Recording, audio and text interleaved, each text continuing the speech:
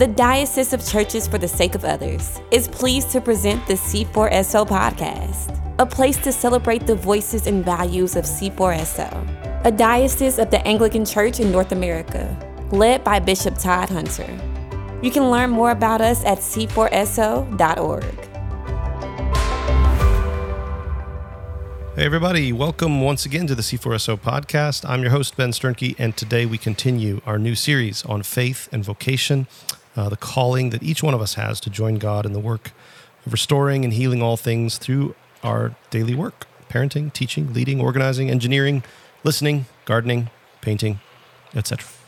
Our guest today is the same as last week, and again will be my co-host for the rest of this series.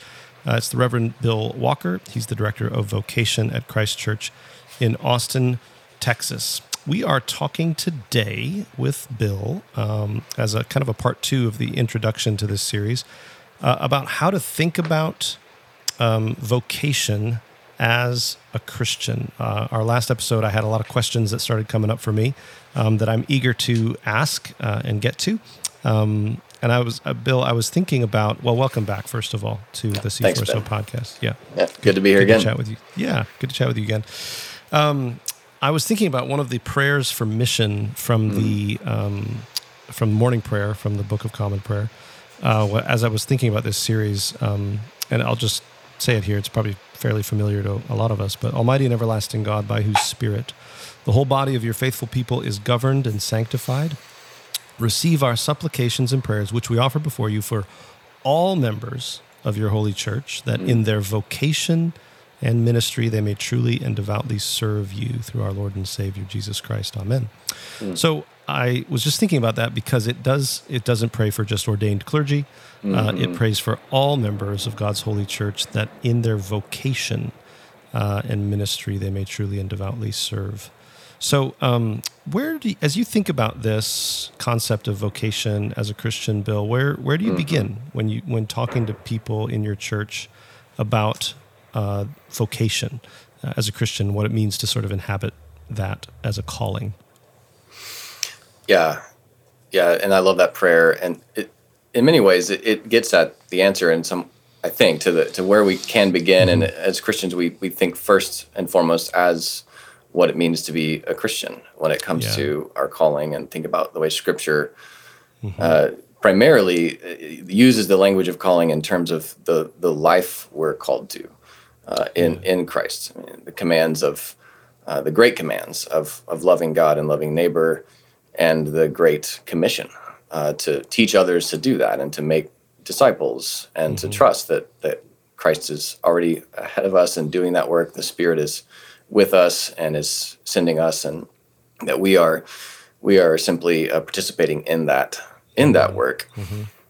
So it begins with what it means to be a Christian, how to follow Jesus, but it gets more particular too, in that I like the way, Dallas Willard, I think in one place, defines discipleship as living like Jesus if Jesus were you. Right. And that's not big... Not becoming an itinerant preacher in first century Palestine, right? But yeah. Yes. Yeah. I love how that gets your mind going in a certain direction, because it doesn't answer all the questions, and there's lots of different ways you could imagine what that might look like, but it's the right idea that, okay, if Jesus were, if his way of being in the world were, inhabited my space, my place, my relationships, my work, my community, if he had my particular experiences and abilities, how would they get stewarded in the kingdom of God to bless others, and how would they contribute to building up of the body? But it's still all within. It flows down from the things that all of us are called to as people of God, and then gets into the details of your context. At a given season of life. Right. Yeah. So you've kind of named, one of the common misconceptions, I think, of vocation that oftentimes comes up is that we equate it to our job, the job that we have at any, given moment. That's right. And I remember a talk, I think it was Seth Godin. I don't know if you know who that is. He's like this kind of marketing he's an interesting guy. But he talks about the difference between, I can't remember how many layers he put in there, but the difference between vocation and your job, but also then your career. Like there's a number of different things that are really helpful to think about so that you don't, get tripped up and confused. So anyway, so your job is not your vocation. Maybe you could say a little bit more about that. Like what, but your job not being your vocation doesn't mean that it doesn't have anything to do with your vocation. Right. And then, I don't know what, maybe say a bit more about that, and then maybe name a few other misconceptions that people have about vocation often. Yeah, sure.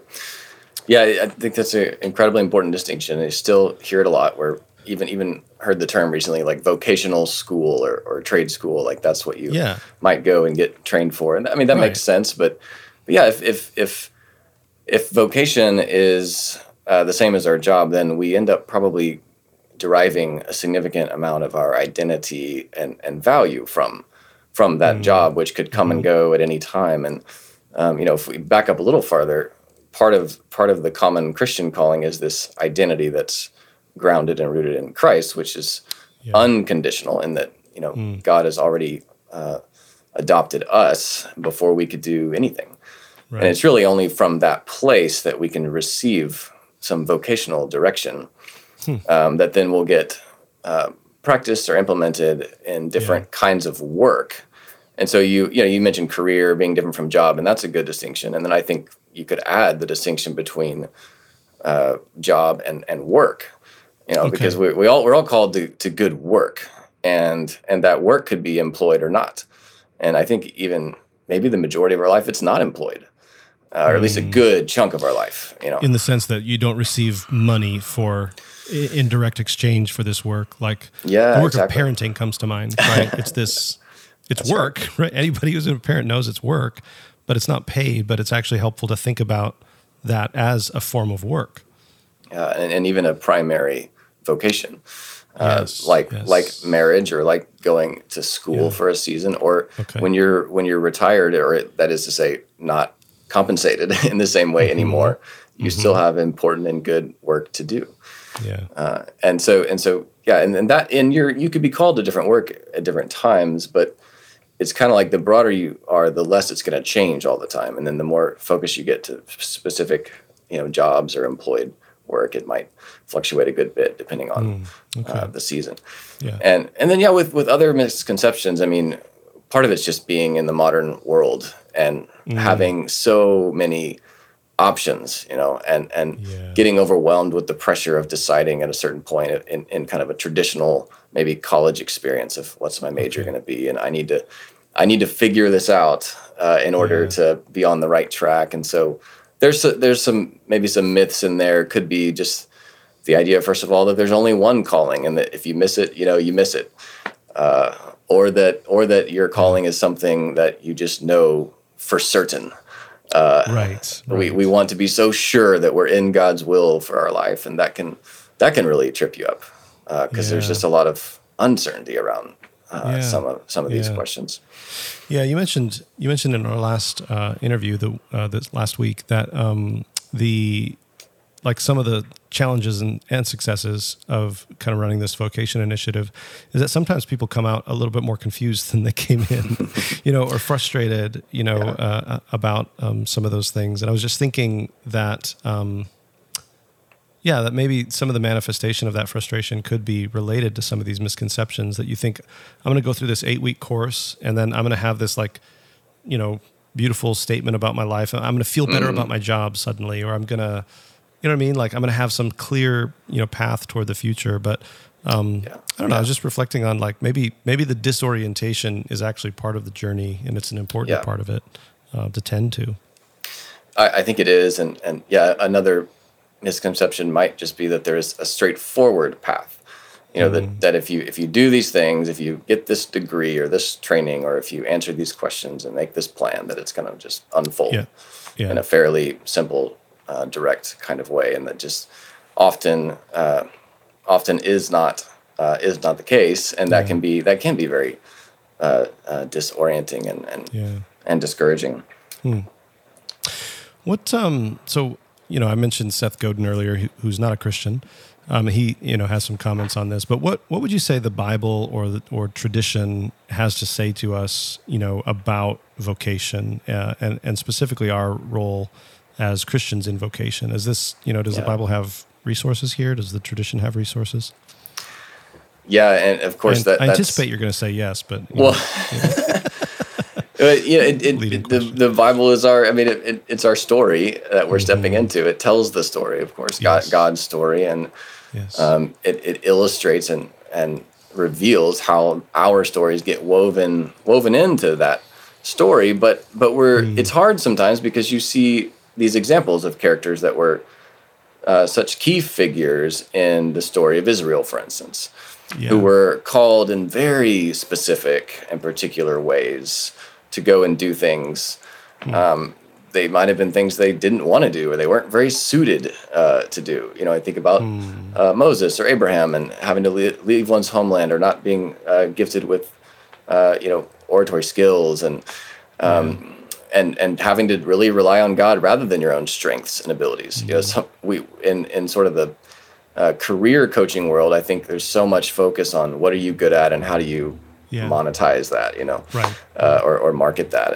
And of course there's some practical wisdom there. But in Scripture, we see examples of God calling people to do things that, they never would have chosen. And they're not probably very gratifying in the conventional sense. And yet, at the same time, those stories overall, I would still say, are perhaps for us today maybe more descriptive than prescriptive. Like, I don't think it would be wise to therefore expect that for most of us, God is going to give some very direct task and place and time that we're supposed to go do something. Certainly God could do that. The Spirit can speak to us, but I don't know that we should expect that all the time. Somebody reminded me a while back that, even the record we have, this is our story in the Bible, as you said, but even that record, it's not like a day-by-day account. Like, these are some highlights, It's like, wow, the crossing of the Red Sea, or, like these big moments are written down. And then there's hundreds of years of very ordinary life where people didn't have a strong sense of like, oh, there's something happening big right now, or God's clearly speaking right now. There were a lot of years of just ordinary faithfulness, probably that were called for. Israel's life, and then the early church as well. Yes, ordinary faithfulness and lots of suffering and setback and costly struggled life, and all that that's another one of those myths too. I think is just that if you find what you love, it'll just be easy. You'll never work another day in your life, right? That idea, right? That whole myth, and it seems like while we all have probably tasted the enjoyment of satisfying and fulfilling work, and it is really great when work is like that. It's if you're really called to something and you're passionate about it, you're probably going to sacrifice significantly, in that calling, and it's going to be really hard at times, and that's evident certainly in the pictures of people we have in the Scripture.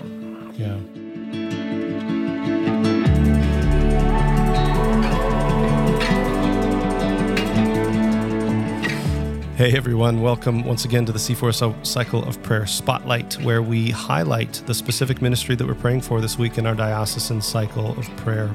And this week we're praying for Trinity Lakeside Contemplative Community in Double Oak, Texas, which is led by the Reverend Markeen Meyer. And she has joined us to share briefly about what's going on right now and how we can pray specifically for them. Markeen, welcome to the C4SO Cycle of Prayer Spotlight. Thank you. Glad to be here. Before we get into what you're finding encouraging, etc., I wonder if you could just tell us a little bit about Trinity Lakeside Contemplative Community. Most of the ministries that we pray for are churches, and everybody kind of knows what a church is. But what does your contemplative community consist of? What does it mean for you guys to kind of live and breathe day to day? Yeah, thank you. We are a community that lives a shared life of worship, prayer, and care of souls. And our unique mission in the church is inviting people into that more contemplative side of the spiritual life, things like worship, things like prayer, silent retreats, these kind of things. Okay. Yeah, well, that's great. And you've been going for how long now? Almost 2 years. Almost 2 years. Yeah. 2 years, we were just talking before, 2 years on Trinity Sunday, is that right? Yes, Trinity Sunday, absolutely. Okay, very good. Well, what's something that you're encouraged by right now?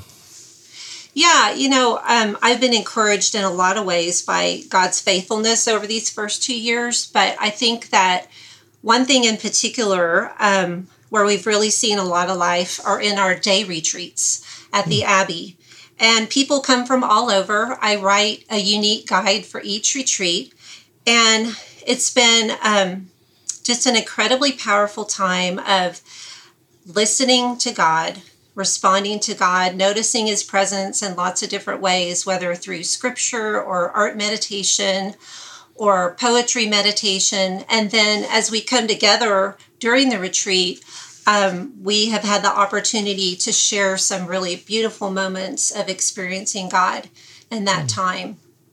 And my passion and my hope and my prayer is that people will learn to practice some of these contemplative things at the Abbey and then take that back into their everyday lives. Yeah, that's lovely.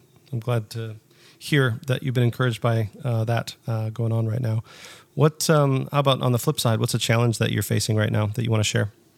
Yeah, I think for us, the biggest challenge, because we are so new, is getting the word out about what we're doing. Just making people aware that we are a resource for the contemplative life, that we are an ongoing community that worships regularly, prays regularly, and is caring for souls in lots of different ways. Okay.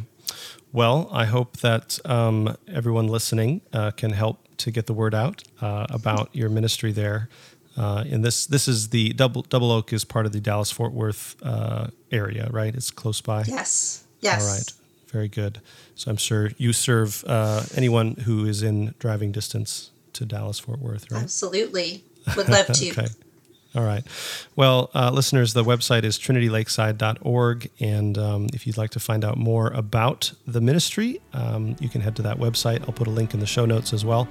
Marquine, thanks so much for joining us today. Thanks for having me.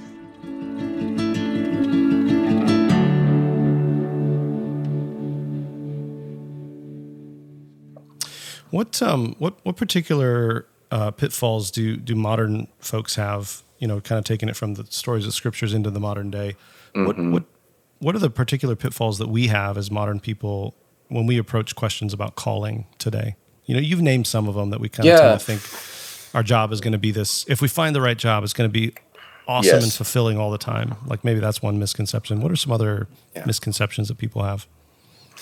Yeah, that one should still be named. Just that we careerism in general as a careerism. That's a good one. A way of just idolizing the role of our job and our ability now to build profiles and platforms around that on LinkedIn or whatever.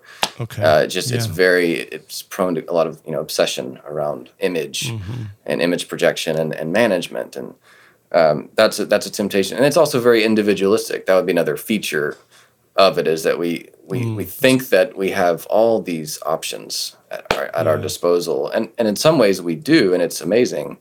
But I think where it's helpful to instruct people is to start with where they actually already are, and really name the givens of your life, name the anchors, the things that, like, what are those relationships, people, places that you are committed to, that God has given you responsibility for. And some of those are quite they will narrow down the field of possibility to where you can't just abstract yourself from your place and your where God has already been forming your life. So that you're not thinking, well, I could just leave this place and go start over somewhere, which is what so many modern folks are tempted to do, because you can. But it's probably not. This ability to, like, a lot of the technology and the affluence that we have allow us to think that's, whereas maybe in just a few hundred years ago, it would have been unthinkable to think that I could just go have another job or live in a different town. So that's interesting. I'm reminded of Yeah, go ahead. Well, I want to hear what you're reminded of. But I am reminded of a Dallas Willard quote, as I often am. And so, he said in, I think it was The Divine Conspiracy, God has yet to bless anyone except where they actually are. And if we faithlessly discard situation after situation, moment after moment as not being right, in quotes, we will simply have no place to receive his kingdom into our life. And so I think that's what you're saying there is like, we can't dream of some other beautiful place that's going to be, if I just had blank, then everything would fall into place and it would be perfect. And so you have to start with just, what's actually real about my life right now? Yes. What are the limitations I have? And trust that God's meeting me here and God's seeking to bless me here and call me into something here. Like this is the place I start. Yes, and that guards against kind of two cliffs, I guess, on either side, where one is that the presupposition of vocational questions is I'm trying to seek out my fulfillment, self-actualization, self-realization, that's the goal. That can be a kind of a assumption of modern folks. And then another one would be kind of the opposite end of that is that I'm called to go and change the world, and that I have such significant work to do and so much potential to make a contribution that I need to, if I'm not leaving my mark in some big way for God, then I'm failing and falling short. And that's also a problematic way, I think, to think about it.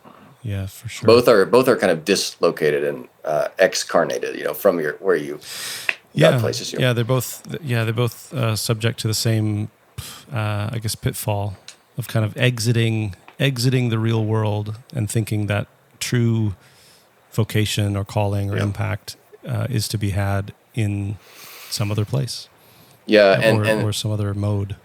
That's right, and it also fuels the way in which this whole discourse can be quite privileged, and need not be, but can, and especially as it relates to mobility and influence and options, where it's not a new question to ask, what is mine to do, and what gifts has God given me to steward? That's an age-old question, but when we think of ourselves more highly than we ought, and do have affluence, it can become a very self-absorbed question and privileged question. Yeah, Bill, I think that's an important point to make, because I do think, like you said, that can sometimes feel like, I believe like you do, that this is a question for everybody, rich or poor, et cetera. But oftentimes the discourse, as you said, the way that we have of talking about it, and the people who talk about it can tend to have this privileged tinge where it's like, I can spend a few days, contemplating my, mission and vision and write out some statements because I don't have to work 15 hours a day to put food on the table.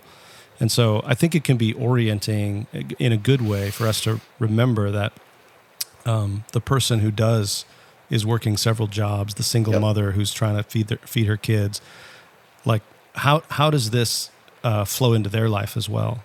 Yes. And if and learning to think about it and talk about it in that way, in a way that would allow for the single mom, to participate in crafting something like this for their life. I think that's huge.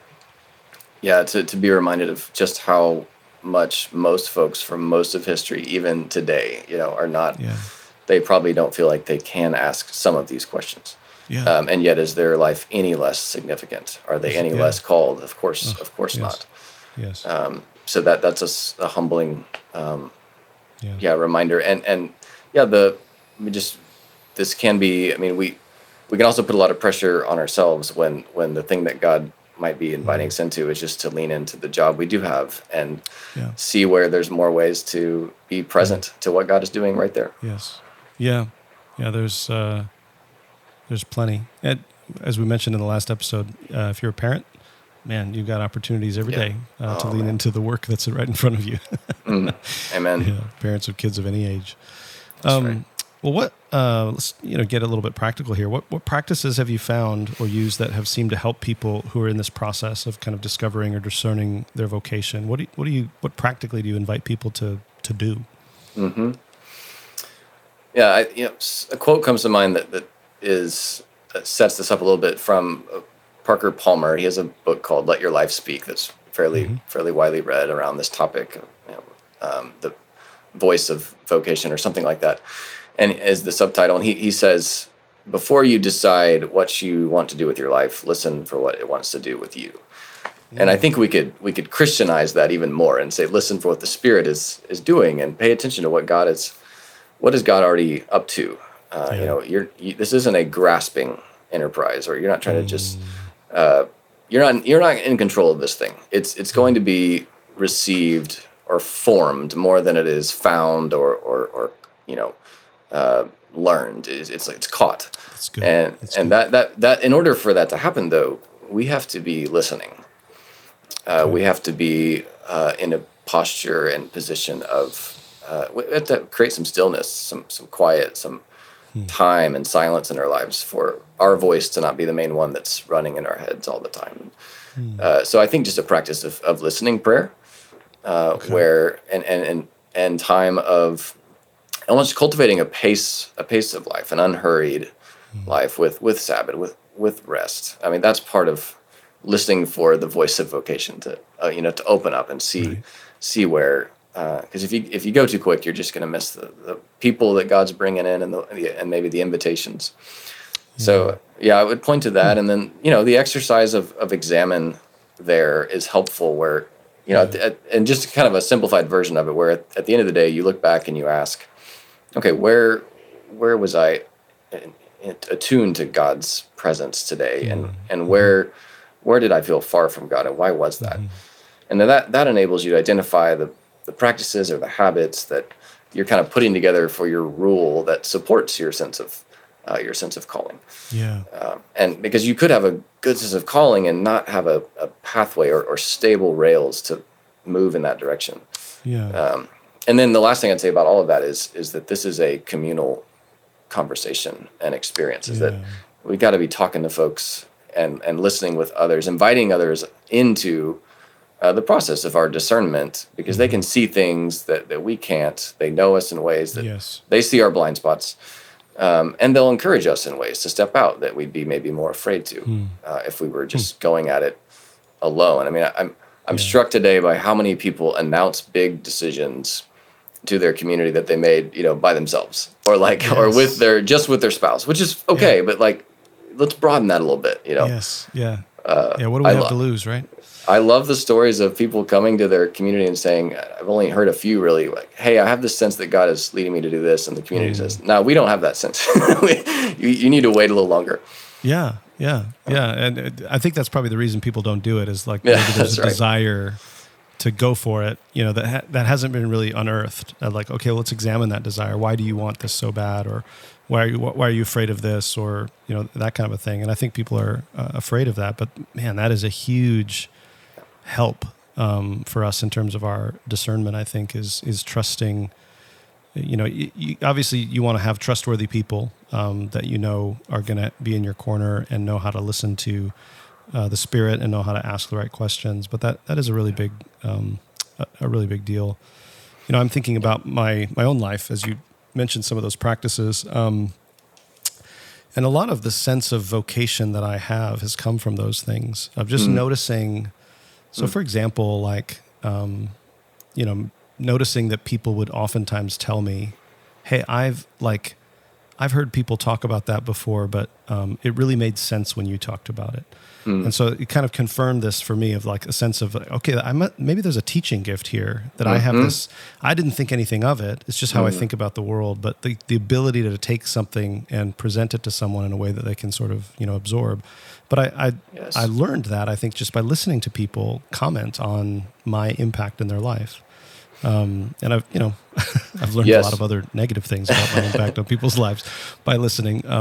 But I think just being open to that has given me a sense of, I don't know if that qualifies as a vocation, but any role that I come into that involves teaching, I have a sense of okay, this might be a good fit for me, because I think I am a teacher. I think I can do this. I think God has gifted me in this area to bring understanding, to people. So, and that kind of affirmation is different from the crowd pleasing feedback because people like you. If it comes from someone really saying, I was encouraged by what you offered, and I think you have a gift there, then they're trying to help you feel good about the way you're joining in what God's up to. Yeah. And that's reassuring, and it's not, chasing after.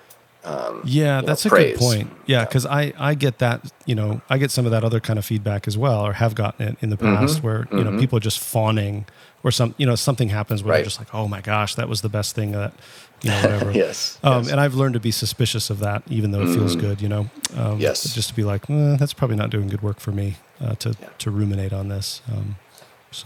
Yeah, that's right. And so I'm slow to. I mean, we know the tools out there, like personality assessments, inventories, strengths finder. They're all good, and we should consult that stuff. But I think as Christians, what might distinguish us more is that we're submitted to the mission of the church and to each other in the process, and we have these practices of communing with God that are checks on just the optimization strategy of like, okay, what are my abilities to go out and make something of myself.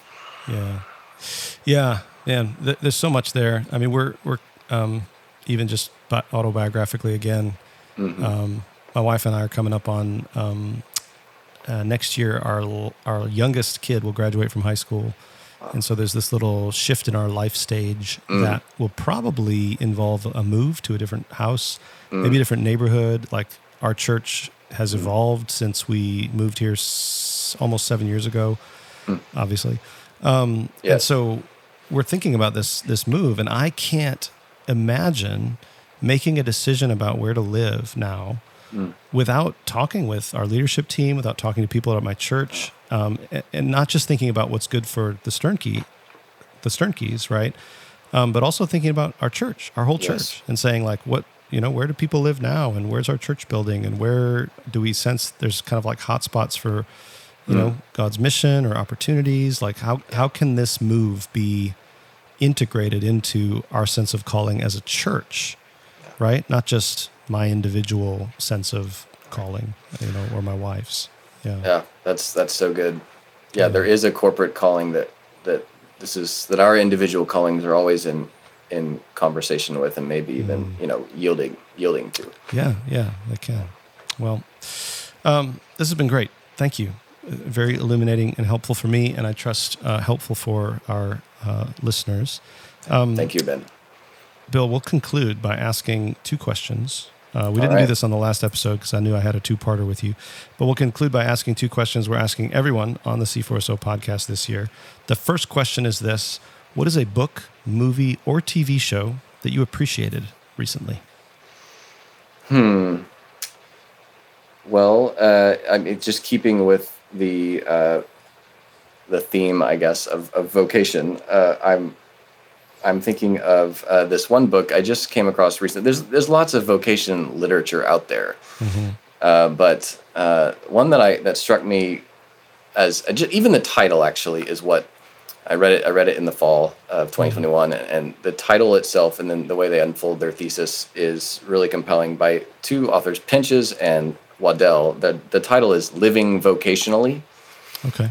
And I like even that language because it's not, the title is not finding your vocation or what is your vocation or even what is vocation, but how do you live with this sense of expectation that God is guiding you and leaning into God's ever-present call, spirit, you just drawing you just a bit forward to where you're not the one having to make every decision and step, but that you can get in tune with and in the flow of what God is doing. That sort of anticipation and recognition that God is personal and wants to actually call you forward into some good work. Yeah, that's great. That's just the adverb, right? Adverbing that word creates that different sense that this is about integration.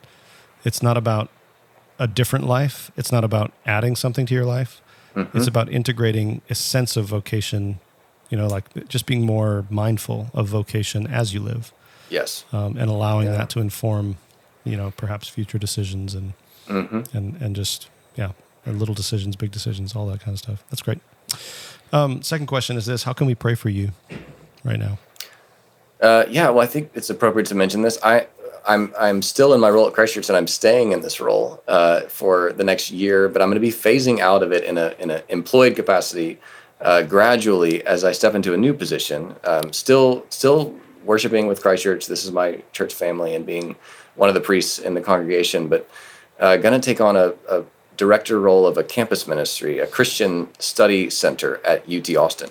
Which does a lot of the same kind of work. It's just more of a bringing together of this vocational formation in the college years or university setting with some of the theological education that is needed there in a non-Christian environment to think about, confronting postmodern and modern ideas about how to even, learn in different disciplines. Like, what does God have to say about engineering or the business world and the legal field and all of that. And so just, serving students in that stage of life is going to be some of the way this work continues for me in the next season.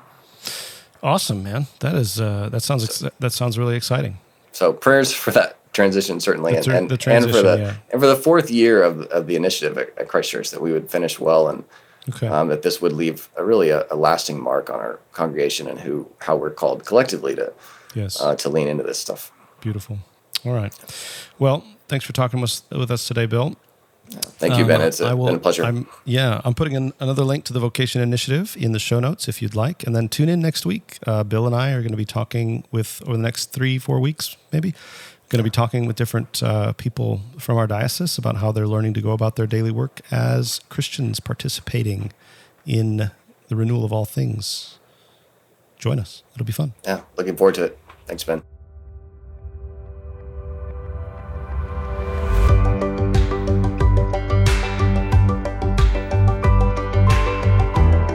Thanks for listening to this episode of the C4SO podcast. We hope you enjoyed our conversation. Email us your thoughts and suggestions at connect@c4so.org.